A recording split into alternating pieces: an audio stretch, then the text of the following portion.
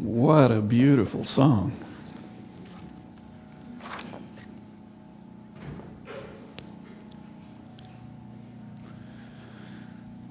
Well, thank you for allowing Gene and I to have last Sabbath off. We went over to Palm Springs. The pastor in the Palm Springs church and I went to college together. So it was kind of fun to sit in the congregation and hear someone else preach for a change. Now I see why you sit down there, Paul, why you retired. It was kind of fun. And we had a good potluck afterwards and got acquainted with three ladies that sat at our table, and we just had a wonderful time together with them. And then we took the afternoon and just went out into God's nature and just kind of communed with God out in nature. And it was just a beautiful, relaxing day. So I tell you, thank you for allowing us to do that. We're going to take a look at what I call the greatest deception that's going to take place. And it might surprise you a little bit, but let's ask the Lord to be with me and to give me the words. Father, I'm of unclean lips. I need the power of the Holy Spirit to enter into my heart right now. Speak through my vocal cords the words from heaven as we begin to prepare ourselves for the soon coming of Jesus. In Jesus' name, amen. Deception.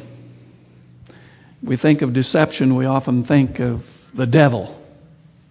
Very deceiving person that is out to try to destroy us. But he works through many avenues. You probably recognize this guy's picture. If you don't recognize it there, you probably recognize it like that. Okay, Bernie Madoff. He lived up to his name. He made off with a lot of money. A lot of people who invested money into his program. He's a very intelligent man. He was a past president of the Stock Exchange Commission, so he knows stocks. He knows all about them, what to do and everything else. He's in jail right now, waiting for his sentencing. Probably will be in prison for the rest of his life. Look what the New York Times said about him. Mr. Madoff's operations were fraudulent for more than 2 decades. And in some cases, he had promised certain clients annual returns up to at least 46%. That's a pretty good interest rate, isn't it? Give him so many thousands of dollars. In many cases, people were giving him millions of dollars to invest. He was taking that money. He knew what he was doing was wrong. He was taking that money. He's actually sending some of it overseas and then having them return it back to make it look like this was the interest that was coming back, when in reality there wasn't any interest at all. It was going into his pocket. But he was promising them high rates of at least, that means it could go higher than 46%. Wouldn't you invest your money in a bank if they said that they would do that? Oh, I hear some say sure, and I hear some say no. It's amazing how gullible we are when it comes to money. We're willing to do anything to get rich fast, as long as we don't have to work for it. So a lot of people have shared in something like this, and now they're broke. And no wonder they're crying that they've been deceived, because they have been. Is it possible for Christians to be deceived? Some people think, oh no, that would never happen. But some of you will remember in the early 1980s when many Seventh-day Adventist individuals, Adventist conferences, hospitals, and unions lost money in Davenport investments. It was promised, they were promised returns up to 30% on their investments.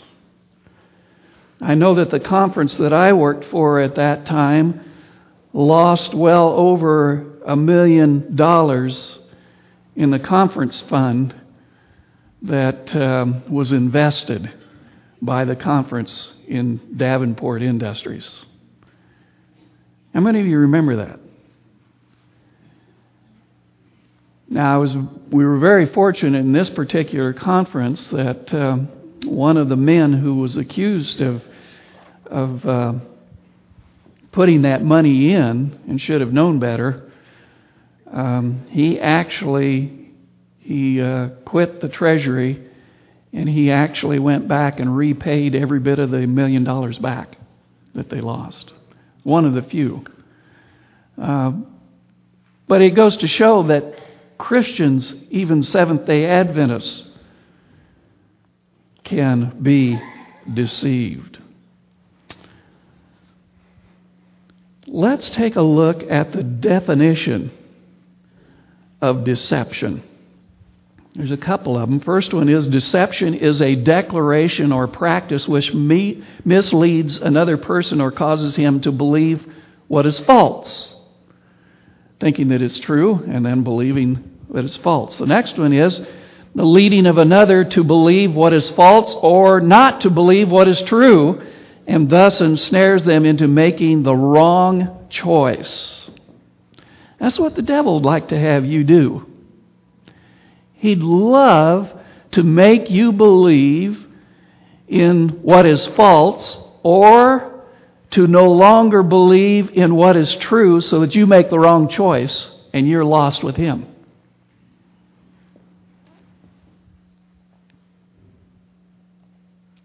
Isn't that what happened when he came to Eve?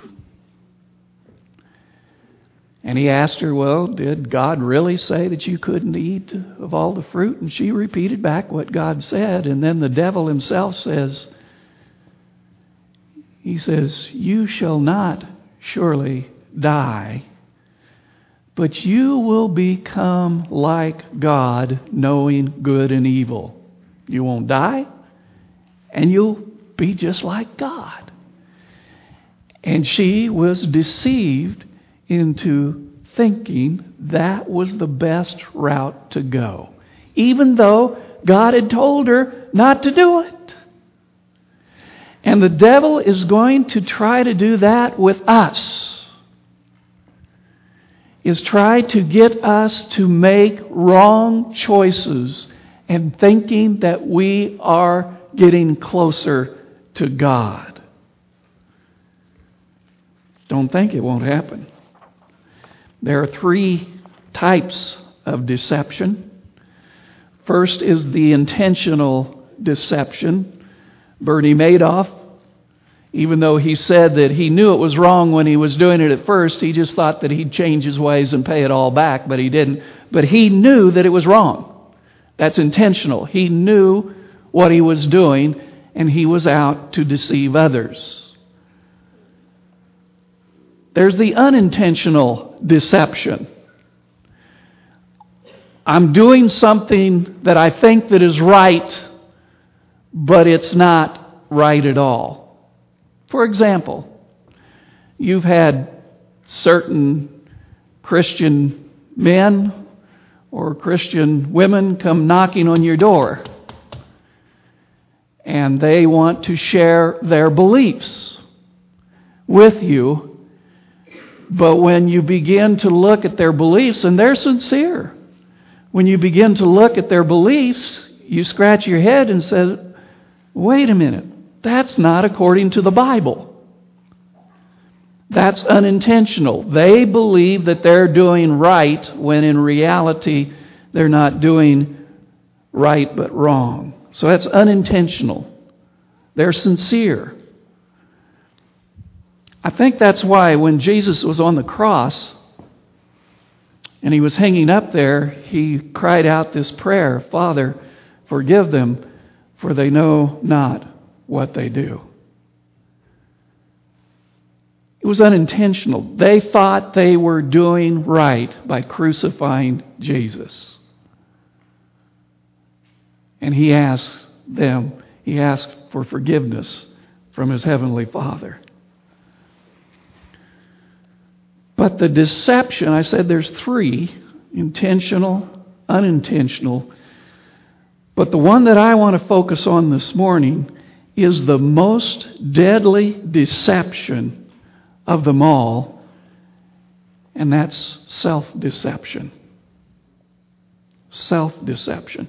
Self-deception is when we are sure of ourselves so sure of ourselves that we could never, ever be deceived and fall into the hands of the devil himself. That I know the Bible so well that I will never be deceived. That I don't need to do any more or add anything, or because I am a member of the Seventh-day Adventist Church, I could never be deceived. You're falling into the hands of self-deception and the devil. That's why Jesus gave warning to his very own disciples. You see, Jesus had been sharing with his disciples about not only how he was to go and to die on the cross, but he also was sharing with them the destruction of Jerusalem. That was going to happen in 70 A.D., and then also sharing with them the second coming of Christ. And so the disciples came to them and says, Lord, give us some signs so that we know when all this is going to happen. Let us know what's going to take place so that we can be prepared. And the very first thing that came out of the mouth of Jesus is, take heed that no one deceives you. Who's he talking to?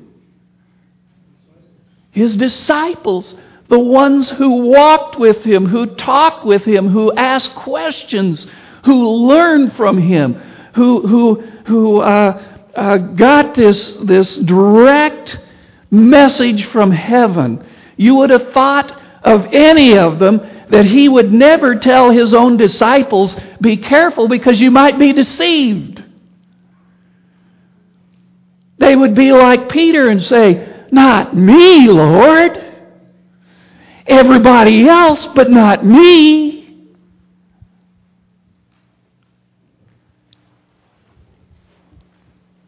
Look what he says in the next verse. For many will come in my name, saying, I am the Christ, and will deceive many. Here's two verses. Verses 4 and verses 5. The first things that comes out of his mouth to his disciples, they want to know the signs of you coming. And he says, deception, deception. And I'm talking to you. I'm not talking to anyone else. You're my disciples. Be very careful. Because Jesus knew that one of the things that's going to happen is that Satan is going to try to deceive his very own disciples. He's not only going to come, the Bible says he can come as an angel of light. To be able to come, the word angel means messenger. He can come as a messenger with a message that he says is from God, when in reality that message is not from God, it's from the devil himself. He's going to work through others. It may even be unintentional to them, but they're going to sit there and they're going to think that this is biblical, this is what God wants. We're all going to heaven. We're all worshiping the same God. Doesn't make any difference what you do or how you do it. As long as we're all going to the same place, it's okay. That sounds great. But it's not biblical.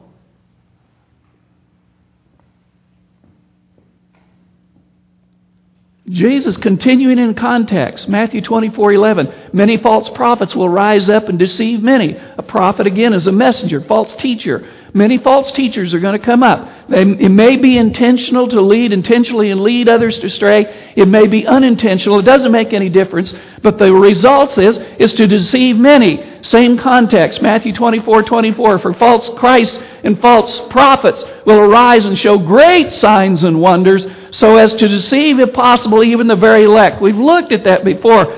And I know people are thinking, why are you pounding this into me, Pastor? Is because this is so great that Jesus said 4 times in the same context, deception, deception, deception, deception.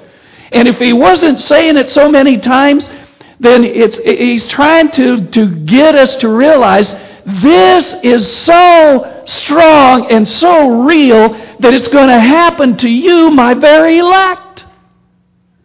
Don't ever get into a point that you're so self-deceived to think that it will never, ever happen to you.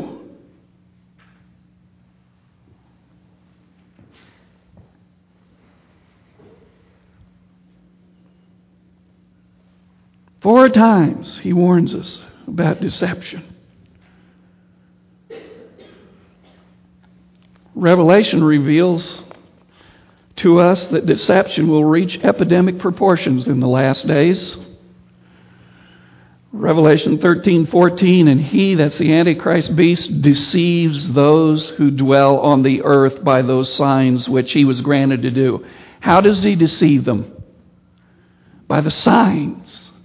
Remember, the devil's going to deceive us by signs, wonders, and miracles.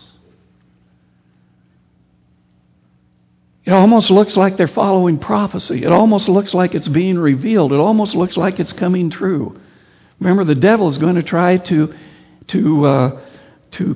counterfeit even the second coming of Jesus.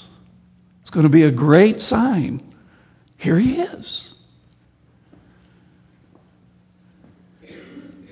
Revelation 19:20, then the beast was captured, and with him the false prophet who worked signs, there it is again, in his presence, by which he deceived those who received the mark of the beast. You might say, well, I haven't received the mark of the beast.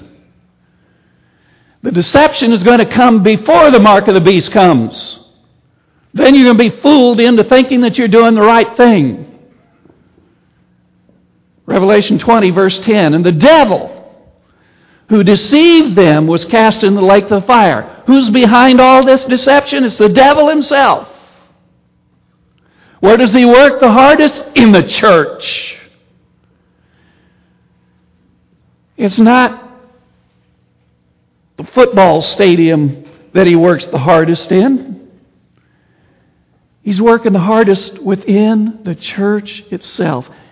Even harder in the church that follows closely the teachings of Jesus Christ.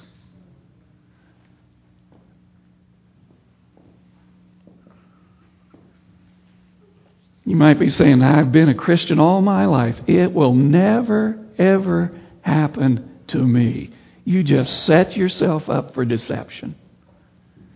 If you're thinking that, you better look out, because it will happen to you. This is self-deception. It'll happen. It's the attitude that is what the devil is looking for. It'll never happen to me, because he knows that he has an open door when I've got that attitude for him to deceive me. Here's where he makes his attack. Jeremiah 17, verse 9. The heart is deceitful above all things and desperately wicked. Who can know it? How many of you here this morning have a heart? You better hope you've got one. See, we're born with a heart. From the day we were born, our heart is deceitful. Our heart will do strange things. It's inbred within us. And the devil knows that. He knows that our heart is deceitful. The heart, we long for the things that flatters the sinful nature. Do you know what I'm saying? I love to be flattered of the things within my life by others. I love material things. I love money. I love power. There's this excitement that comes within inside of me to come to the edge of seeing how far over the edge of being a Christian that I can get over into the sinful life without falling over and being all part of the devil. There's something about the excitement that takes place when someone starts flirting with me. There's something in the excitement that takes place when there's a marital affair. Do you know, I've talked to people who have had marital affairs, and they said it was so exciting. And then I lost my husband, and then I lost my wife, and then I married the person that I had the affair with. And you know what? I discovered that he or she was a creep. But it was that excitement that was in my deceitful heart that kept me in that affair and kept me going. How long can I keep it a secret and have all that fun before I get caught? That's the deceitful heart. And we all do that in many different ways, in many different ideas. Oh, how I am flattered when someone compliments me on how I look. I am flattered. Do you know that the wearing of jewelry is to call attention to the jewelry or to self? To self. That's the only reason. I like the flattery of someone saying, boy, that's a nice looking necklace you're wearing. That's great 14 earrings you have in one ear. I love the look of that diamond in your nose. And oh, look at the ruby in your belly button. It's to call attention to self. And the devil knows that. Oh, the excitement to eat things that I know is bad for me. Ooh, I've gone to meddling, haven't I? The looks and the comments of others, the listening to the beat of the music is satisfying. The longing in my heart to move in a seducing, exciting manner to the beat of that music. We as Christians justify it by saying the words are about Jesus, but in reality we're longing for the sensual rhythm that we discover within the music. Why no? Because it's in me as well too. I love to turn on the radios to the golden oldies. It brings back the memories of my sinful youth. The beat is still there. I know the exact words that it comes out of my mouth faster than the words of Scripture that I'm trying to memorize. I know what I'm talking about. It's part of the deceitful heart. We long for miracle proof that God has accepted me. Do something, Lord, so that I know that I'm following you. The devil loves that one. Because remember, he's going to do great signs and wonders, if at all possible, to fool the very elect. We desire to be popular among our friends and among the people at work. So we don't want to be different in their eyesight. So we're one way in the church and we're another way at work. I know, I talk to your kids. You're one way at church, but you're sure another way at home. And then you wonder why they grow up and they say, my parents are hypocrites. But they go up and they say, but Elder so-and-so in the church is a hypocrite. I saw him cursing downtown. We live one way. We think that it's exciting. We are chameleons that change when we come around certain people. We desire peace of mind from our problems, so we seek things to give us that peace of mind. If only I can buy that new iPod. I got to keep it up. Can't say new stereo anymore. That's outdated. It's got to be the iPod now. That'll make me happy. But when you get it, they come out with a newer one. Kick that thing aside and get me another one.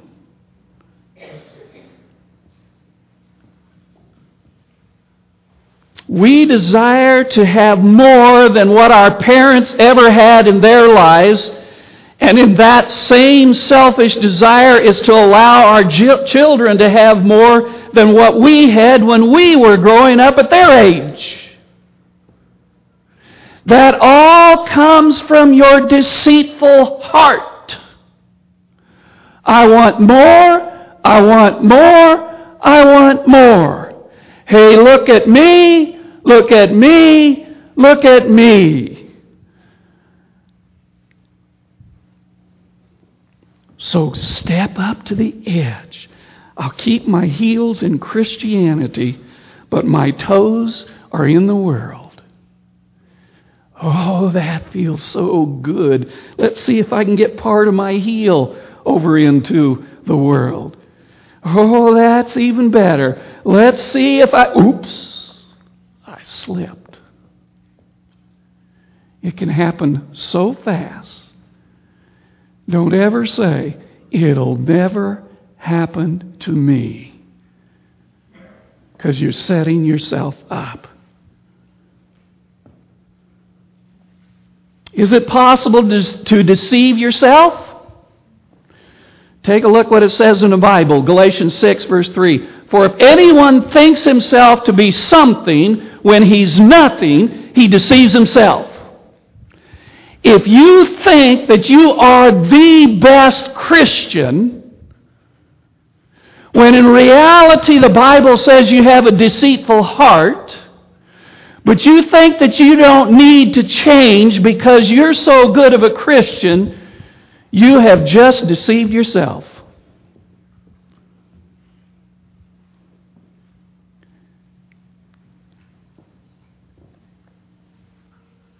Do you want to be deceived?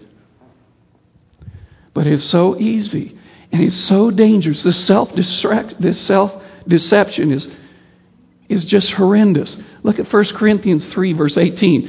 Let no one deceive himself. See, this is where deception starts first. Barney Madoff thought that he could deceive others, but in his reality, he was deceiving himself. It starts in his own heart. I want more, so I'm going to go out and I'm going to get it any way that I can. But let no one deceive himself. If anyone among you seems to be wise in this age, let him become a fool, that he may become wise. Why does he say that? If I think I am so smart, if I think that I know the Bible more than anyone else in the world, anyone else in my family, that I don't need any more wisdom, you are fast mistaken. You are better off to be foolish and saying, I don't know a thing. I am such a fool, I don't know what I need, but I'm willing to study. And when I study, then I become wise.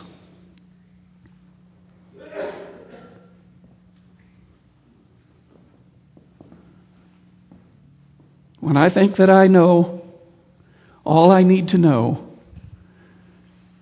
I've just deceived myself. 2 Thessalonians chapter 2, verses 1 through 10.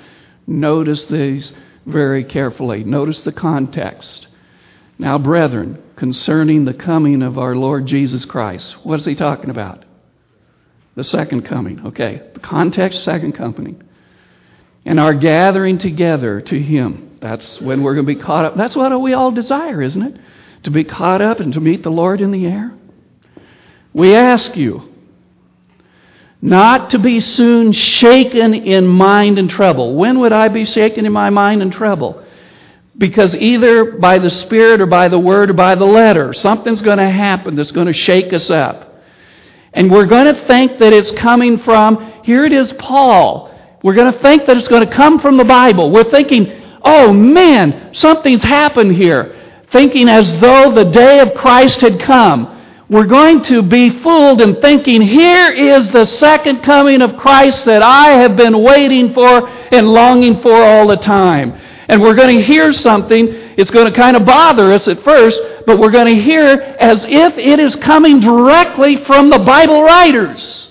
The devil's going to use Scripture to be so close in this deception that we're going to think that it's coming directly from the Bible. But if I don't think that I have a need to study the Bible anymore, I'm going to be deceived and I'm going to be shaken up because I'm going to say, well, here's the Lord. Let's continue on. Let no one deceive you by any means, for that day will not come. That's this deception will not come, or the second coming, unless the falling away comes first.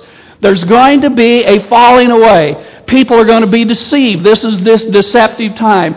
And the man of sin is revealed, the son of perdition, who opposes and exalts himself above all that is called God or that is worshipped, so that he sits as God in the temple of God, showing himself that he is God. This is the deception of the devil, the coming and saying, I am God, I am Christ, I am here, this is the second coming.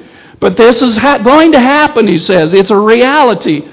Do you not remember that when I was still with you, I told you these things? He's bringing back to remember. Do you remember the words? I told you this was going to happen. Jesus is going to come and we're going to be deceived if we're not careful. And he's going to say, didn't you study the Scriptures? I told you just exactly what's going to take place. But you didn't want to study it. You didn't want to learn. You didn't want to find out anymore. You thought you already knew enough and you were deceived. But he says, when I still with you, I told you these things. And now you know what is restraining, that he may be revealed in his own time. For the mystery of lawlessness is already at work. The devil was already at work deceiving back in Paul's days, and he's doing it even more, because the closer we get to the second coming of Jesus, the more he pours on the deception.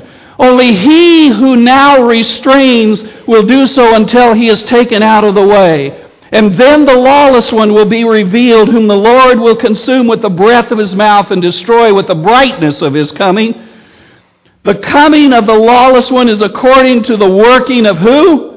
Satan, with all power and signs and lying wonders. Brothers and sisters, he's going to come with such a deception, with such great power, with such great contorting of the Scriptures, with such great miracles and lying wonders and miraculous things that you're going to sit there and say, this has got to be Jesus. But look what else. Paul continues on. And with all unrighteous deception among those who perish, because here's why. They did not receive the love of what? The truth, that they might be saved. They did not receive the love of the truth. The reality is this. They quit studying the Bible. I think I know enough. I don't need to learn any more. I don't need to come to Sabbath school. It's too early in the morning. I might miss out on my beauty nap. It's boring. Brothers and sisters, it's a time to study God's Word so it won't be deceived. In our children's Sabbath school classes, we are preparing these children for the second coming of Jesus. We cannot teach them I know of someone who teaches in a different church. They teach the Sabbath school from the Sunday comic strips from the week before. Is that thus saith the Lord? I think I would be appalled if I heard that they're teaching our children from comic strips and trying to use that as the gospel. Brothers and sisters, we ought to even be looking at our own academies. Are they following the truth that is preached in God's Word, or are they becoming just exactly like the rest of the public schools? I mean, it's got to be in all aspects of life. That's the training of our children. That's the missionary product of our children, is in our schools. We need to be training our children in our homes. We need to be training our children in the Sabbath schools. We need to be training adults in our Sabbath school in here, not just the church service. We need to be ready. But he's saying, here's the reality. The reason why they will be deceived is because they have self-deception in not realizing that they need to receive the love of the truth. They need to begin to look at God's Word. Is it possible for you to be deceived? You better believe it. John 17:17 says, sanctify them in truth. Thy word is truth. There's the truth. We need to be teaching our kids. We need to be teaching ourselves. We need to be saturating ourselves in truth. Nothing else. 1 Thessalonians 2:13, receive the Word of God which effectively works in you. You want power in your life? It's the Word of God that changes an individual. You need that. It works in you. 2 Timothy 2:15, we are to be a worker for God, not to be ashamed, but rightly dividing or studying the truth. We need to study God's Bible.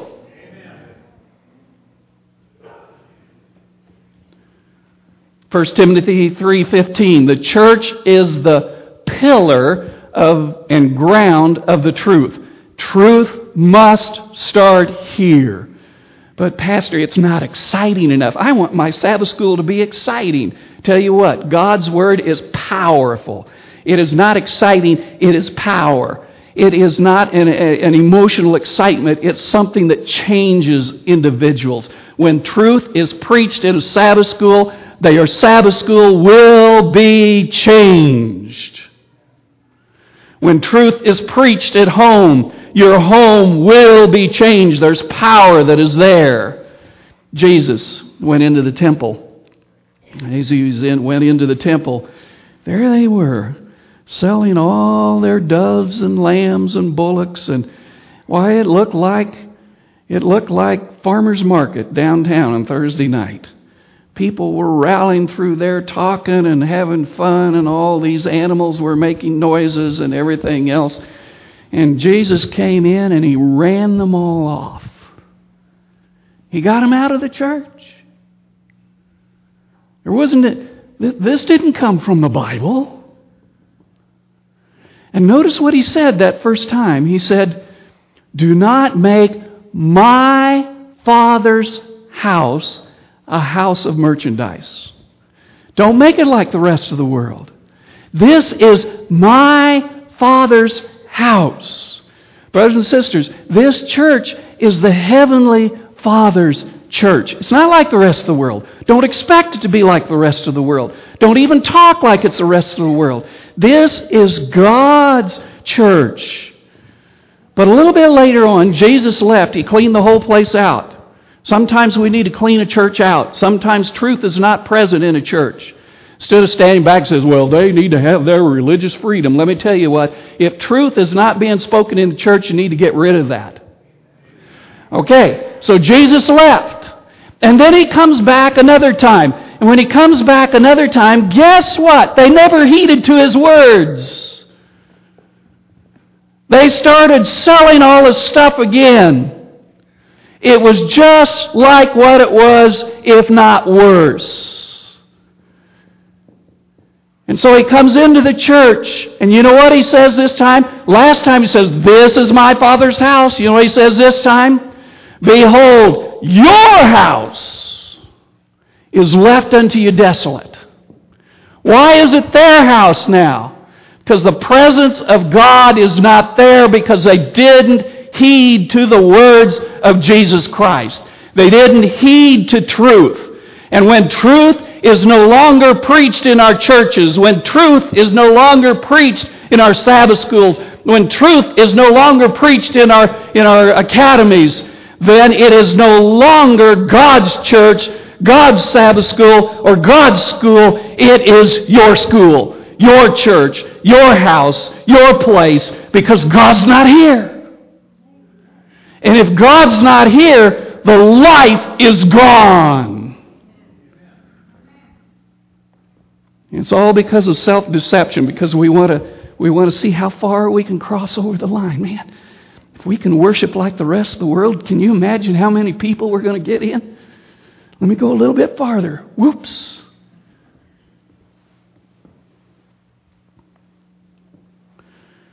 God's Word is powerful. If it can take a drunk, change him into a pastor, God's Word is powerful.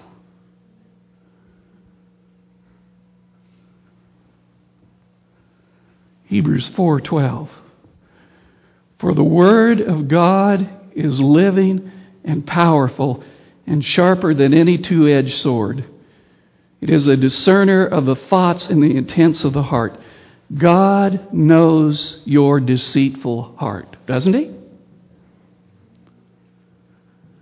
But when you put God's Word into your life, it's like a sword that comes in and cuts out your deceitful heart, and you get a transplant, heart transplant. Begins to put into your heart the heart of Jesus. Because Jesus is truth. James 1, verse 22. I like this one. It says, "Be doers of the word and not hearers only, deceiving yourselves." When I am only a hearer of the word, I'm falling into the trap of self-deception. Some of you may have been here this morning to Sabbath school. If you wasn't, shame on you. Arlen was sitting there and I heard him saying, if we're expecting the preacher to go out and do all the work, it's not going to work. We've got to be all doers of the word. See, there's two steps in being a doers of the world, two ways of being a doer. Actively studying God's word, Sabbath school, home, and then sharing God's word with others. If I share God's word but I'm not studying, there's no power. In fact, I'm probably deceiving the other person. If I study God's word but I don't go out and share it with someone else, there's no power in sharing the everlasting gospel, because Jesus is only going to come when the everlasting gospel is shared to the whole world. So I've got to do both parts. Otherwise, I'm falling into self-deception, thinking, I don't have to do it, the pastor's going to do it. I don't have to do it, the elders are going to do it. I don't have to do anything. I just got to sit back here and smile and just put my money in the offering plate when it comes around. And I am okay. I'm sliding into the door of heaven. You're sliding into a door, but it's not in heaven. You're going down into the furnace. Can I get any plainer than that? Because the power is in God's word to change my life, to transplant my deceitful heart, and then to be able to be used to help someone else with their deceitful heart. And that other person might be my child. It might be my relatives. It might be my friends. Gallup poll was taken, and they just asked one question. How many Bibles do you have in your house? 90% of the people said that they had at least one Bible in their house. That's pretty good in the United States. 90% of the houses in the United States have at least one Bible. They asked the second question. Do you read the Bible in your house? Almost 80% said no. Whoa. What's it doing in the house? Collecting dust, probably. Old Charles Spurgeon was quite a preacher back in his day, back in England, in the late 1800s. Spurgeon has the reputation of sharing one-sentence sermons. Wouldn't you like to have that? You could get to potluck earlier if I was to give you just one sentence. No potluck today, so you don't have any place to go. Spurgeon stood up in front of his church in London. Thousands of people would come to listen to him. Thousands of people sitting in his congregation. And he shared with them this sentence. There is dust enough on your Bibles to write damnation with your fingers. Whoa. Now that was a two-edged sword that stuck the hearts of a lot of people. I want to ask you this morning, can you write damnation on your Bible with your finger? I don't know if you can see that or not. There's dust on that Bible and it says, read me. I think that's what your Bible is crying out. Because if you're not willing to get into the power that is there to defeat the devil, you're just deceiving yourself into thinking that you're going to make it into the heavenly kingdom. It is the message of God. It is the power of God. It is the revelation of God that brings to us life. Not only different life in this world today, but brings to us eternal life in the soon coming of Jesus. It's going to help prepare us for the deception that is going to shake a lot of people's faith and a lot of people's beliefs, even within our own church. I remember that Ellen White, we sometimes quote Ellen White saying, some of the brightest lights will go out. And we think, General Conference presidents, they're no longer going to be the great light. Some of these pastors are no longer going to be the great light. I sat down last night and I looked up all these things, and it is true. She was talking about some of our great preachers are going to no longer be able to preach God's Word. They're going to be left out. And but I looked and I began to look at the context, because she says the same sentence throughout many times. You know who she was really talking to? Church members. Many church members' light will go out and will be deceived. And in one place she says, 1 in 20 will be saved. What about the rest? Self-deception. Now you see why I preach this? I could be very popular and not preach anything like this at all. I could preach to you the gospel of comic strips. There are some churches that actually takes the old Andy Griffith Mayberry television shows, and they use that as their sermon to teach the truth in God.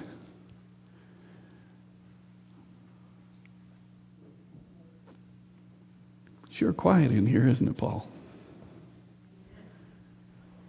I hope, I pray that I'm stepping on toes this morning, because Jesus is going to come soon. And I've got to be ready right now, as if this was the day that He's going to come back. But if you want to live in self-deception, As for me and my house, we're going to follow God. What do you think? Let's take our hymnals and let's turn to hymn number 600. Hold fast till I come. Hymn number 600.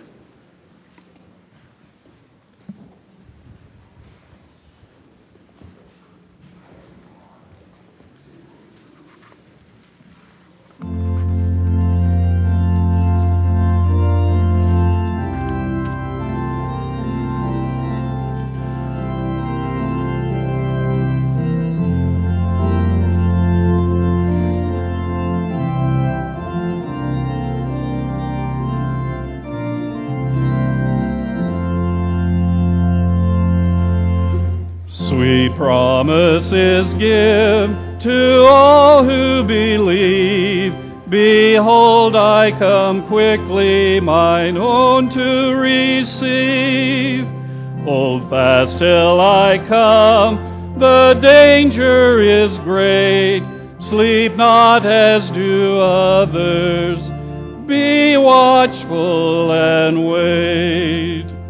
Hold fast till I come, sweet promise of heaven, the kingdom restored to you shall be given. Come enter my joy, sit down on my throne, bright crowns are in waiting, hold fast till I come. We'll watch unto prayer, with lamps burning bright, he comes to all others of faith in the night. We know he is near, but know not the day, as spring shows that summer is not far away. Hold fast till I come, sweet promise of heaven, the kingdom restored to you shall be given. Come enter my joy, sit down on my throne, bright crowns are in waiting, hold fast till I come. Yes, this is our hope, 'tis built on his word, the glorious appearing of Jesus our Lord. The promise is all, its end is the sun. Behold, I come quickly, hold fast till I come. Hold fast till I come, sweet promise of heaven, the kingdom restored to you shall be given. Come enter my joy, sit down on my throne, bright crowns are in waiting, hold fast till I come. Father, our hearts are deceitful. Sin has a sway on all of us. Help us to get back into the study of your word and to be a doer, to share your word as you give to us a heart transplant through Jesus Christ our Lord. Amen.